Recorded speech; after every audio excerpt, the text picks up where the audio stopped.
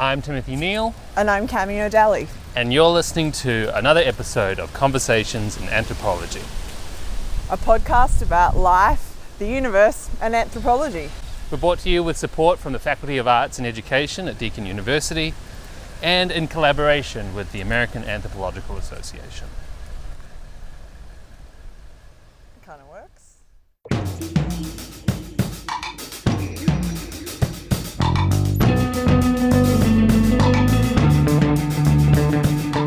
You're listening to the second episode in our series of short, sharp, virtual conversations on crisis and digital methods. This series will be running through May with an episode a week. It's a departure from our usual program of a podcast a month, but this felt like the right way to go as part of processing, as we all are, what the COVID-19 pandemic means for us and for each other. So, here, our host Tim Neal is in conversation with Jonah Lipton. Jonah is a postdoctoral researcher based at the Centre for Africa at the London School of Economics and at the Economic and Social Research Council's Centre for Public Authority and International Development. He's interested in youth, family life, informal economies, global health, humanitarianism, and crisis. You can find his writing in several anthropology journals and in The Guardian, and he tweets at Jonah_Lipton. Jonah's research stems from long-term ethnographic fieldwork in a neighbourhood of Freetown in Sierra Leone. He was actually there in 2014 when the Ebola outbreak occurred. He describes his memory of this time, how faraway talk of a virus moved closer, becoming not just unavoidable but a state of emergency, and what this meant for ordinary life in Freetown, for the people he was working with and living with, for their work and home lives, and for his research, all of which ended up conceding in various ways to Ebola's devastating effects. He also shares his thoughts on what the end of the outbreak looked like and felt like, how it shifted, what was enabled, and what endures.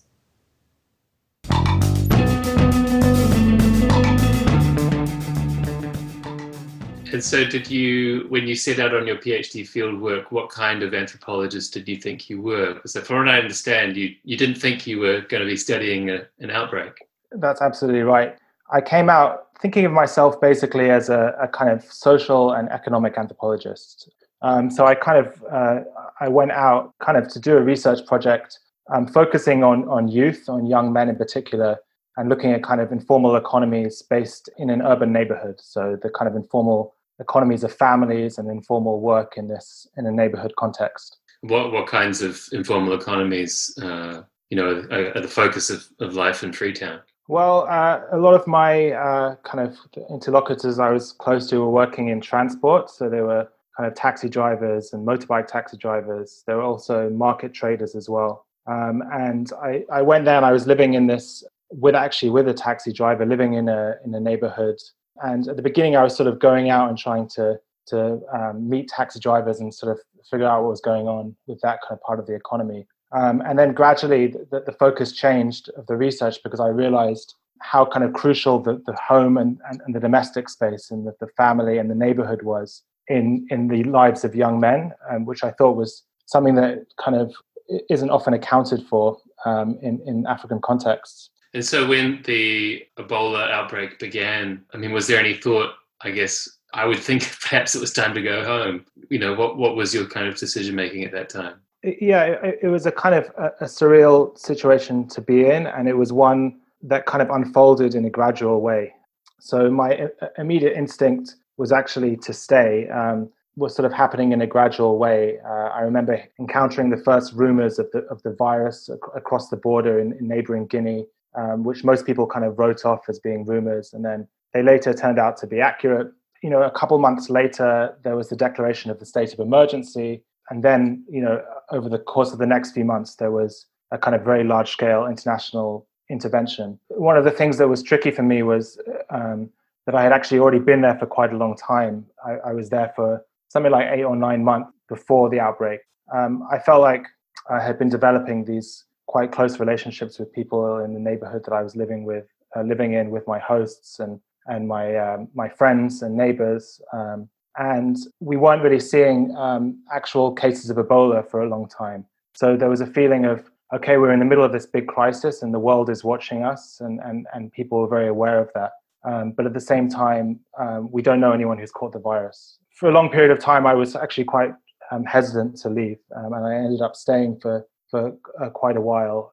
In a health crisis like that, do you feel it's almost inevitable that your research kind of becomes overtaken? There's a kind of immediate pressure, or a sort of an immediate transformation in which people's focus starts to change. The people that you're working with, your interlocutors, and also people around the world who are kind of commenting on this crisis, and people kind of all strata of society. So there's a sort of shift in focus of people that you feel you need to account for, and this is something that certainly happened to me. That the work that I am now doing is all about the Ebola outbreak, and the book I'm writing is about Ebola and the articles and so on. But I think below that is actually, at least in my case, there was actually a lot of continuity. The neighborhood that I was living in remained the same. My field site was actually the same. The relations that I built remained the primary interlocutors for me, and it was those people's lives that I was most closely following and participating in. Just hearing you speak now and then thinking about the article that you wrote about burials makes me wonder if, how your interlocutors' lives were bound up by this, because I'm aware the process around death required these new regulations and new teams of people who were now engaged in kind of regulating the business of death. So I suppose you just kind of follow people as they move and converge around this crisis. Were people, were these taxi drivers' lives now very much engaged in, I guess, the crisis? It's actually one of the young men that I was closest to, who's actually was a taxi driver, was recruited in the Ebola response, as were a lot of young people actually, and he was working as a driver in one of the burial teams. So these were the teams that were formally established to perform all burials during the crisis. So I actually continued following him and would once every week or two follow the burial team that he was part of about their day. And that provided some of the material for that article. And then the other material was actually through the community, through the neighborhood that I was living in, and observing the ways that my neighbors dealt with death during the outbreak, including actually there was a death in the house that I was living in. So how does that change you as a researcher interacting with that context? I mean, did you have to practice what we're now calling social distancing, but many anthropologists want to call physical distancing? Yeah, I mean, there were some differences between COVID-19 and Ebola. Ebola was much harder to catch than COVID-19, but it was actually more deadly generally if you caught it. There were lockdowns during the outbreak, but the lockdowns didn't tend to last quite as long as the lockdowns here are lasting. So there was kind of more movement possible. And I basically personally tried to find the right balance of taking measures seriously, as I felt actually a lot of my neighbors were, and at the same time carrying on the research. How has your research kind of been informing your interpretation of the COVID-19 crisis? Well, I think one of the things that I've been thinking about in terms of COVID-19 is thinking about this combination that I also found during Ebola, which was a combination between a kind of really exceptional and extraordinary time, a time of crisis, which is sort of inescapable and sort of undeniable on the one hand, and at the same time, the fact that there's a lot of ordinary social stuff that's going on. COVID-19, I think, is really remarkable because so many people globally are now spending time at home.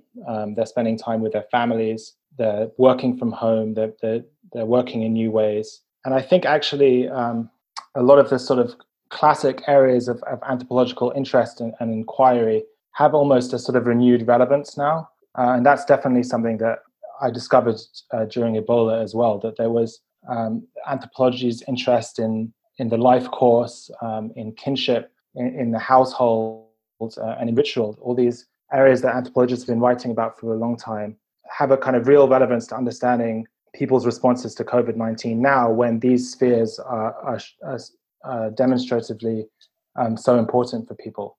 This was something that I found particularly interesting and significant during the Ebola outbreak, was the performance of burial ritual. it was during kind of deaths in the during the outbreak, many of which were not actually caused by the Ebola virus, that I felt that kind of people had to confront what it was to be in a crisis in a very heightened form, because there was a conflict between kind of public health measures, which very strongly emphasized performing burials in safe ways and in new ways, on the one hand, and on the other hand, there were the kind of obligations of traditional burial practice, which are kind of very important in the ways that people go about creating good death and social order, especially in a time of uncertainty. But I also noticed sort of extraordinary abilities of people to adapt their practices in ways that to some extent fulfilled both of those criteria.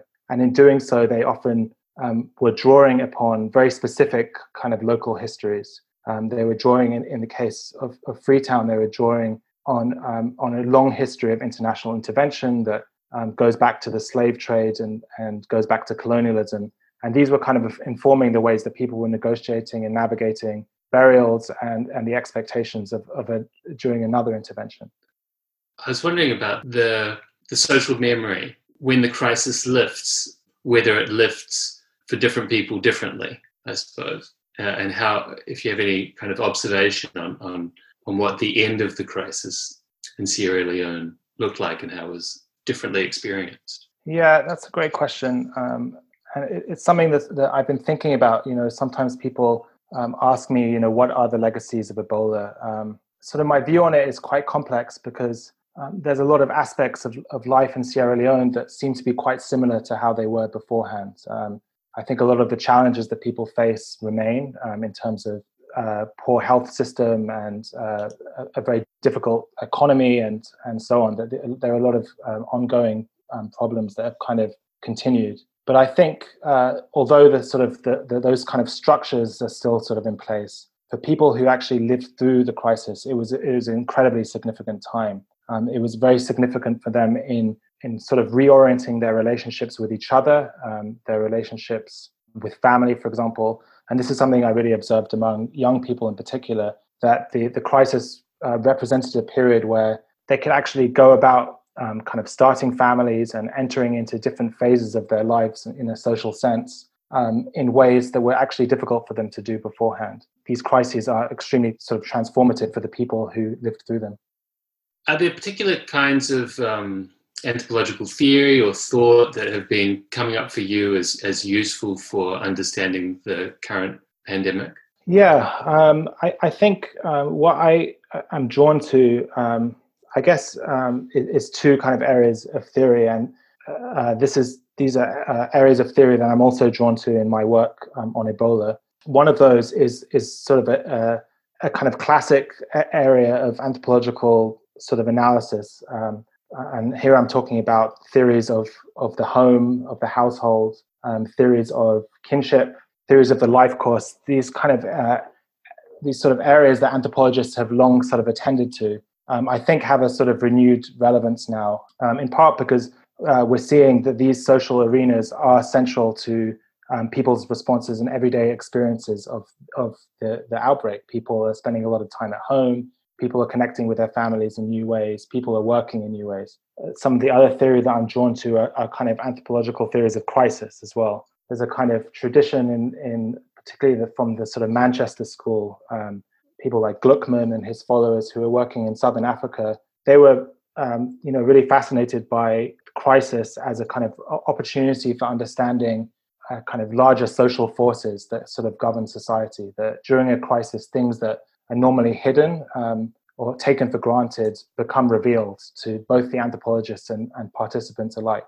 So I think that this is a very interesting area of theory to think about during a crisis. And then there's also a kind of another way of thinking about crisis, which is the opposite, that actually during a crisis, it's actually a time where we're more limited and, there's more impositions of top-down power. And this is sort of the thinking of crisis that goes along with sort of thinking through state of emergencies critically. Seems like a perfect moment to ask you about whether or not this has revealed anything, or the hidden has become revealed in relationship to anthropology. Does this particular moment tell us anything about the position or state of anthropology? I think during a crisis like this, there's a kind of potential for anthropology to sort of demonstrate its relevance. I think there's a tension here. I think on the one hand, it's sort of encouraging that anthropologists are being asked to sort of contribute to these responses. It can also be limited, and it can also kind of risk compromising some of the sort of core tenets and approaches that make anthropology what it is. So during the Ebola outbreak, I was involved with other anthropologists in various platforms of anthropologists who tried to sort of advise authorities involved in the international response on areas of kind of social and cultural life. And we wrote kind of briefings about things like burial practices and sort of everyday economies. One of the problems, I think, with that was that there was a sort of reduction of the much more sort of textured and nuanced and complex and constantly changing idea of kind of culture that we work with in our normal work, and it was being sort of reduced to a bullet point form that was sort of static and reduced. And while it was sort of great to be having some influence and over the response and to hopefully be reflecting the concerns of our interlocutors, it still felt somewhat limited. So I guess I would encourage sort of anthropologists to sort of think about how they can respond to the current situation, but also to sort of not lose sight of the kind of ongoing approaches and ongoing areas of interest which either do or will speak to this crisis as they sort of mature and develop. So do you have any advice, I suppose, or lessons you'd like to convey? Would your work have been possible? You mentioned before Ebola was more deadly but less contagious. Would it be possible to have done your research with a more, in a more contagious context? I think it depends on what stage you are at with your research. If you are already kind of embedded in a field site, if you're and then you're kind of undergoing this crisis, you're going through lockdown with the people that you're actually working with in your research, then I think there's a lot of mileage in maintaining those relationships and continuing your work. I think at the same time, you're right that there is an issue with contagion, and if you're not already in your field site, for example, then I think you kind of might have to undertake a different approach. And I think that in that regard, there's actually I think there's a great deal of potential to sort of work with the sort of new technologies that people are using now. Social media and Skype and Zoom are kind of becoming very dominant ways that people are going about their daily life and going about work, and are forums where socializing and socialization is actually really happening. And so I think there is a potential for anthropologists to use those vehicles in their own research as well. Was that part of your work in Sierra Leone, or has it become part of it? I suppose for the bulk of my research, I did rely on quite classic methodologies of sort of participant observation and writing field notes and so on. But especially for periods when I wasn't there and there was a break in my field work from my doctoral field work, I did keep in touch with people over WhatsApp, for example. And there was actually a neighborhood, and there still is, a neighborhood WhatsApp group in which a lot of the sort of young people that I work with there are part of. And so these things are useful to sort of keep in touch with what's going on. But for me, it's always the primacy, I suppose, has always been on the kind of the face-to-face work. How large is a neighborhood WhatsApp group? I think there's probably like 150 people on it or something like that, maybe 100 people. Yeah. Hard to keep up with, I imagine. Yeah. I'm in the middle of an ethnographic project, and I was spending 5-6 days a week with my interlocutors. And like many people, I've just suddenly had to transition to a digital ethnographer. Have you found that your kind of approach has changed in the time that you've been doing it? I think online worlds give you access to very different parts of people's lives. And in some ways, as a researcher, there are certain advantages. People express themselves in text, and people are documenting their lives for you to a certain extent, that interactions become much more formalized, and so then that necessarily changes what people put forward and how they put it forward. I think that kind of has a different complexion doing this kind of research in a time where kind of everyone is using these platforms and adapting to the way they socialize, and these platforms are actually very central to where they socialize. So, Jonah, kind of a big final question. Often we ask our guests to speculate on the future of the anthropos. And so we're wondering, what do you think this moment kind of portends for our social, cultural, political, or economic worlds? And I kind of see two sort of broad forces at play. I think one of them is that there are sort of things that were previously sort of unthinkable that are becoming sort of more thinkable now. And particularly things that many people would think of as being sort of progressive or more equitable. We're seeing that, I think, around discussions with universal basic income, for example. In the UK, I think where I normally live, I think the NHS, the National Health Service, is a kind of key example of that. In the election in 2019, in December, there was the NHS, saving the NHS from privatization and from cuts was the cornerstone of the Labour campaign. And that was not politically popular at the time, as evidenced by the election results in which Labour lost. And I think now it has a whole different complexion in the way that people are seeing the value of publicly funded health systems. There's also, I think, the risk of going the other way around in the powers that established authorities have during emergencies become kind of reinforced in a long-term way. And we've seen that before, where kind of state of emergencies end up being formed for a particular reason, but staying on and sort of abused, if you will. So I think that there are these sort of broad questions going on. But one of the things I would say that I think anthropologists are really positioned to sort of attend to is also at the same time the sort of more intimate stuff. There's a lot going on for people in their intimate lives with the relationships of those close to them, with their families, with the people that they're in lockdown with their colleagues. They're all kind of undergoing these sort of transformations. And I think attending to these sort of more intimate processes at the same time as thinking about these really global big questions is going to be very critical for anthropologists, for us as a discipline. Thank you very much, Jonah. Thank you for having me.